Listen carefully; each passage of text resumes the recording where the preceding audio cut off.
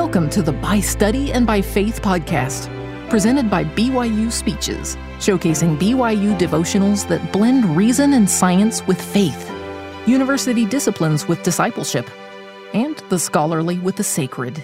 Be sure to check out our other podcasts by searching BYU Speeches wherever you get your podcasts, or by visiting speeches.byu.edu/podcasts.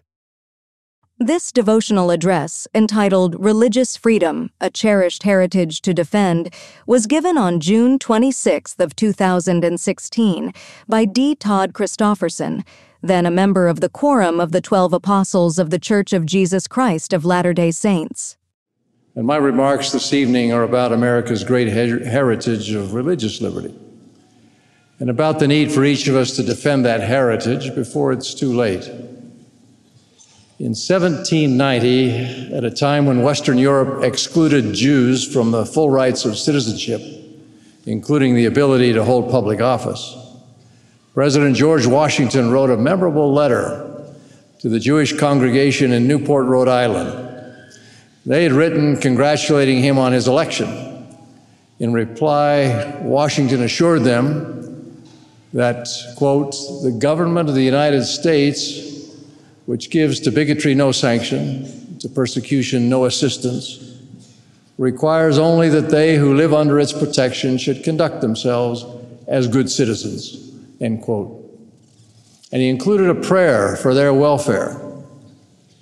"May the children of the stock of Abraham who dwell in this land continue to merit and enjoy the goodwill of the other inhabitants, while everyone shall sit in safety under his own vine and fig tree, and there shall be none to make him afraid." No one who knows the difficult history of the Jewish people or their fate during succeeding generations can fail to be impressed by Washington's affirmation of religious freedom. Last year, at an interfaith conference on religious freedom in São Paulo, Brazil, I addressed a meeting of religious leaders, including Catholics, evangelicals, Seventh-day Adventists, Jews, Muslims, and many others. There I explained, religious freedom is the cornerstone of peace in a world with many competing philosophies. It gives all of us space to determine for ourselves what we think and believe, and to follow the truth that God speaks to our hearts. While protection from government persecution is, of course, crucial, that's not all that religious freedom means. A robust freedom is not merely what political philosophers have referred to as the negative freedom to be left alone. Rather, it's a much richer, positive freedom, the freedom to live one's religion or belief in a legal, political, and social environment that's tolerant, respectful, and accommodating of diverse beliefs. That freedom is now under fire. Although religious freedom lies at the core of what America is and what it stands for, critics now openly ask whether religion belongs in American public life at all. Some say that faithful Americans have no business speaking of their beliefs when addressing issues of public concern, even when those issues involve unmistakably moral judgments. Others condemn churches and religious organizations for expressing moral and religious perspectives on matters of public policy, especially when those perspectives conflict with secular viewpoints. Some even claim with no sense of history that religious people and institutions violate the constitutional separation of church and state if they bring their beliefs into the public square. A few scholars have gone so far as to argue that religion does not deserve to be tolerated, much less receive special protection. Recently, it's become popular to argue that the freedom of religion is really only the right to worship, rather than the right to freely exercise your faith in daily life, as if religion should be kept in the closet or some other private place. Some advocates demean as discrimination the long-standing right of religious organizations and schools to have faith-based standards in employment and admissions. Others resort to politically correct name-calling rather than talking about difficult topics in a spirit of mutual respect. Hurtful labels like bigot or hater are all too common. There are concerted efforts to shame and intimidate believers who have traditional moral values and efforts to suppress religious practices and viewpoints regarding marriage, family, gender, sexuality.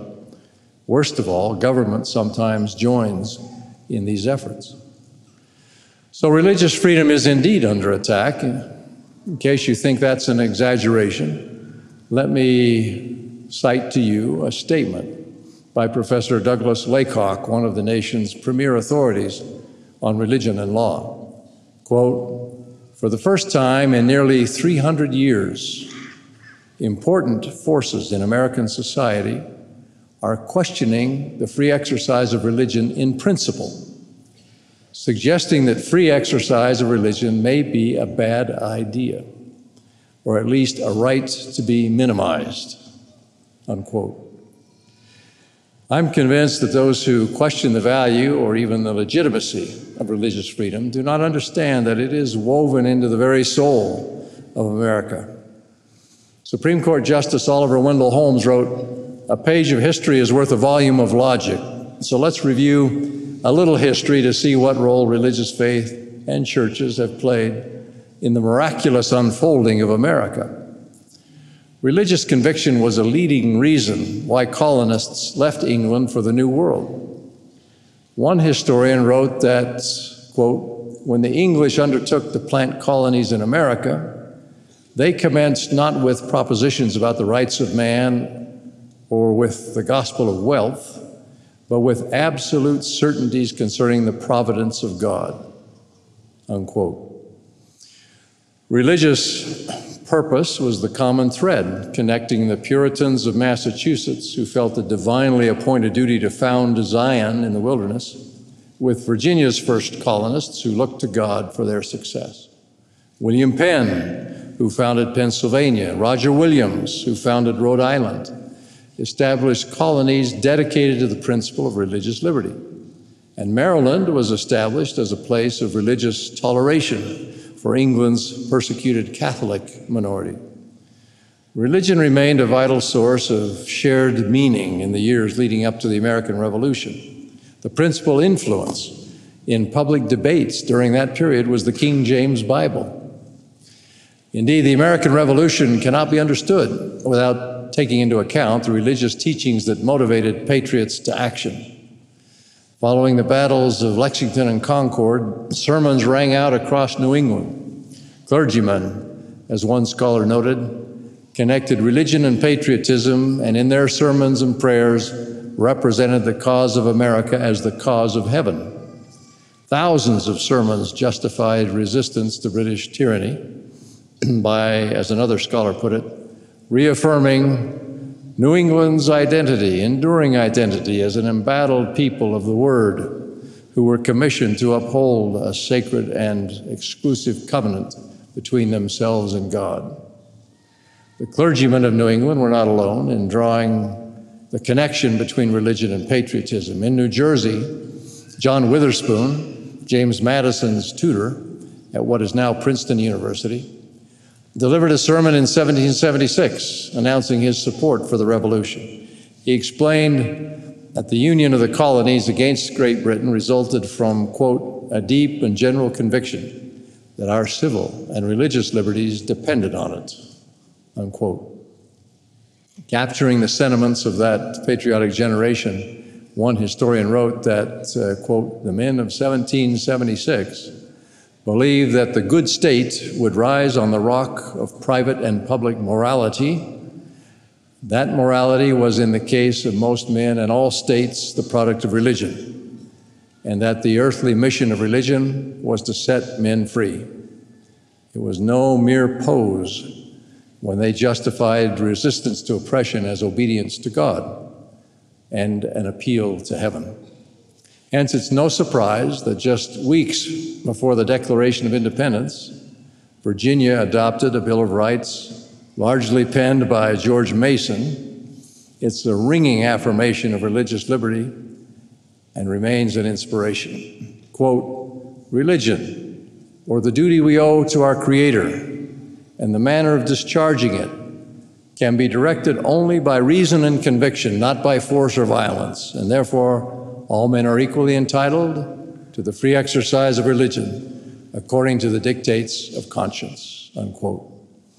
Of course, the Declaration itself reminds us that Americans believed they were endowed by their Creator with certain unalienable rights.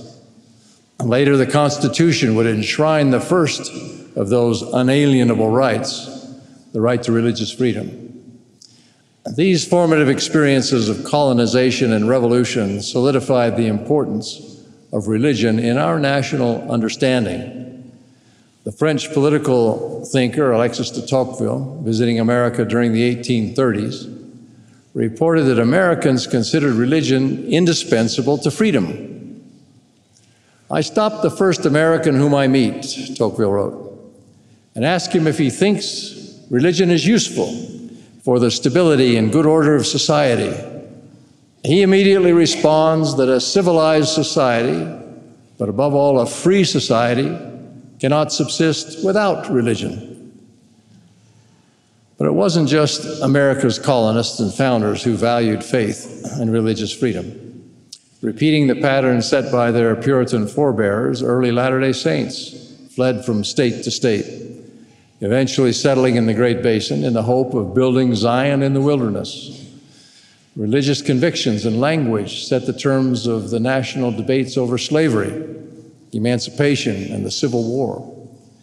Within my lifetime, the Civil Rights Movement depended on the persuasive power of ministers and the language of religious belief.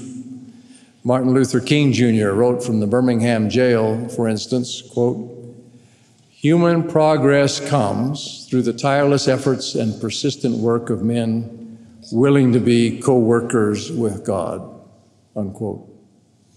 So religion and religious freedom are deeply connected to both the formation of America and our ongoing effort, in the words of the Constitution, to form a more perfect union and establish justice.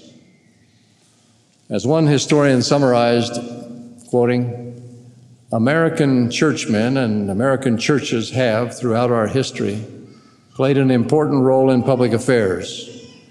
The churches have usually assumed that their mission includes active participation in the formulation and fulfillment of moral principle. Whether the cause has been abolition, prohibition, or integration, the churches and their leaders have played a central, sometimes crucial, role in translating what the churches conceived to be moral principle into rules of law." Religious participation in public life is one of the golden threads in our national tapestry. It is also, of course, a cherished constitutional right. The First Amendment to the Constitution declares that Congress shall make no law respecting an establishment of religion or prohibiting the free exercise thereof, or abridging the freedom of speech or of the press, or the right of the people to peaceably assemble, to petition the government for redress of grievances. Notice that religious liberty is the first freedom mentioned in the First Amendment. It consists first of protecting from laws, quote, "respecting an establishment of religion." This is what we lawyers call the Establishment Clause. Some of you didn't know I used to be a lawyer. I hope that doesn't lower your opinion of me. Unlike England, for example, this country knows no national church, and government may not officially prefer one religion over another. But some have misunderstood the ban on establishing an official religion to mean that government should teach or treat religion with skepticism or hostility even. Not so.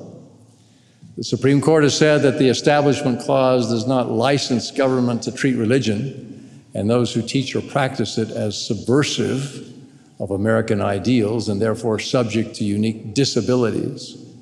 And contrary to what some say, a law does not become unconstitutional when it coincides with religious principles.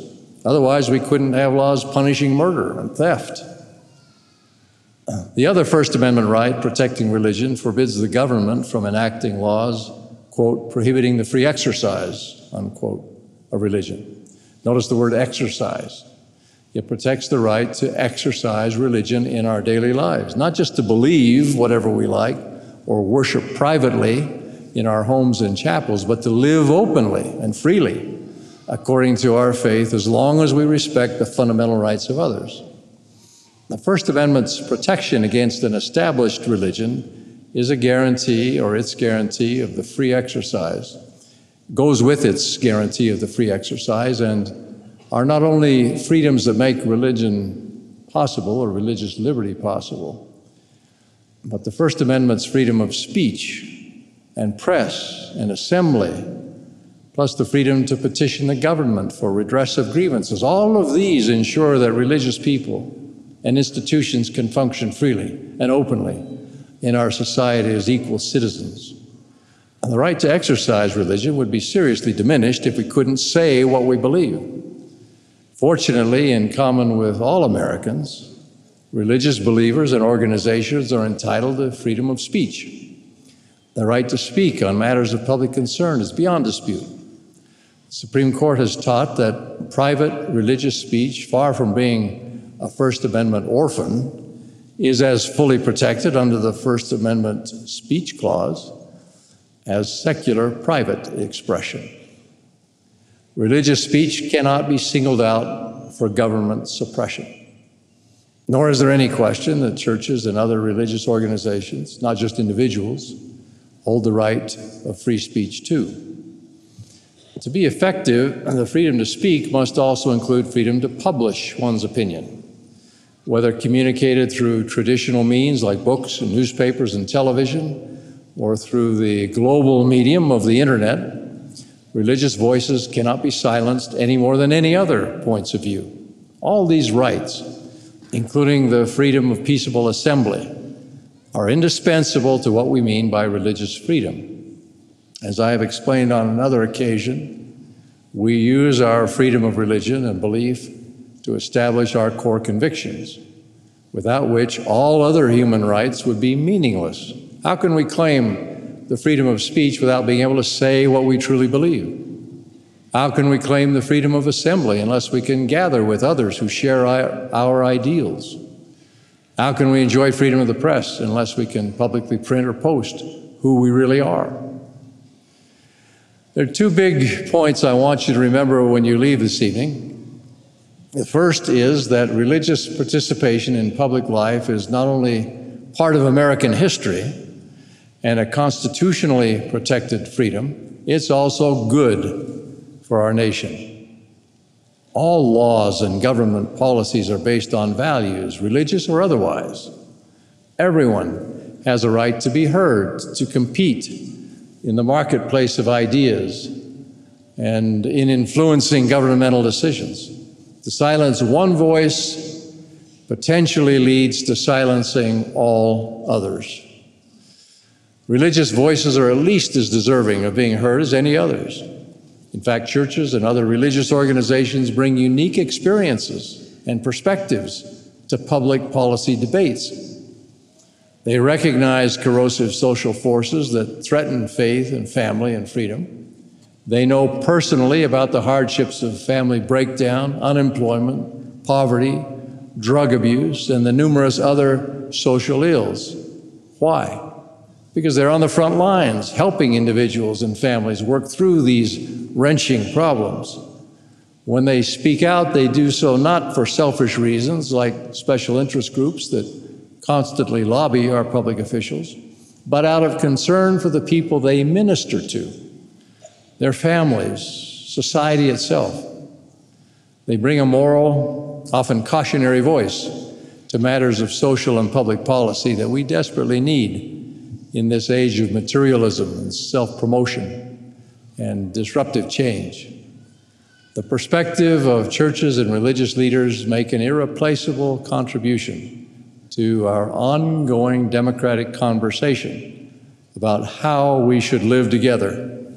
Their voices are essential, and so are yours. If you're a person of faith, you have a critical contribution to make to our country and society. Public discussions about the common good are enriched by men and women like you who routinely put duty above convenience and conscience above personal advantage. And don't be intimidated by those who claim that you're imposing your religious beliefs on others. In a pluralistic society, to promote one's values for the good of society is not imposing them on others, it's putting them forward for consideration along with all others. Societies will choose and decide. Someone's values will prevail in the end, and all of us have the right and duty to argue for what we believe will best serve the need of the people and most benefit the common good. Without you, our political and social debates will lack the richness and the insights needed to make wise decisions, and our nation and communities will suffer. So again, the first thing I want you to remember is that the religious voice is vitally important to our country, both to society and to wise government. The second point I want you to remember is that it's time to get involved and to take a stand for religious freedom. There's much you can do to ensure a culture where religious freedom has an honored place in American life. Begin by becoming informed. Study the principles of the American founding and teach them in your families. Teach your families to cherish America's heritage of freedom. Teach them the importance of religion to our nation and society. Teach them to respect the faith of all people, even those with very different beliefs, and teach them that respecting religious freedom means tolerating religious belief and speech and practices we disagree with. That's the price of asking others to respect our freedoms. Next, speak up. Churches and people of faith must not allow themselves to be intimidated and silenced. Your opinions count. You have a right to speak and to be heard. Make the effort to stay informed about issues of public importance, and then speak out with courage and civility, and I do emphasize civility. Whatever your faith, our society needs your voice, your experience, your goodness.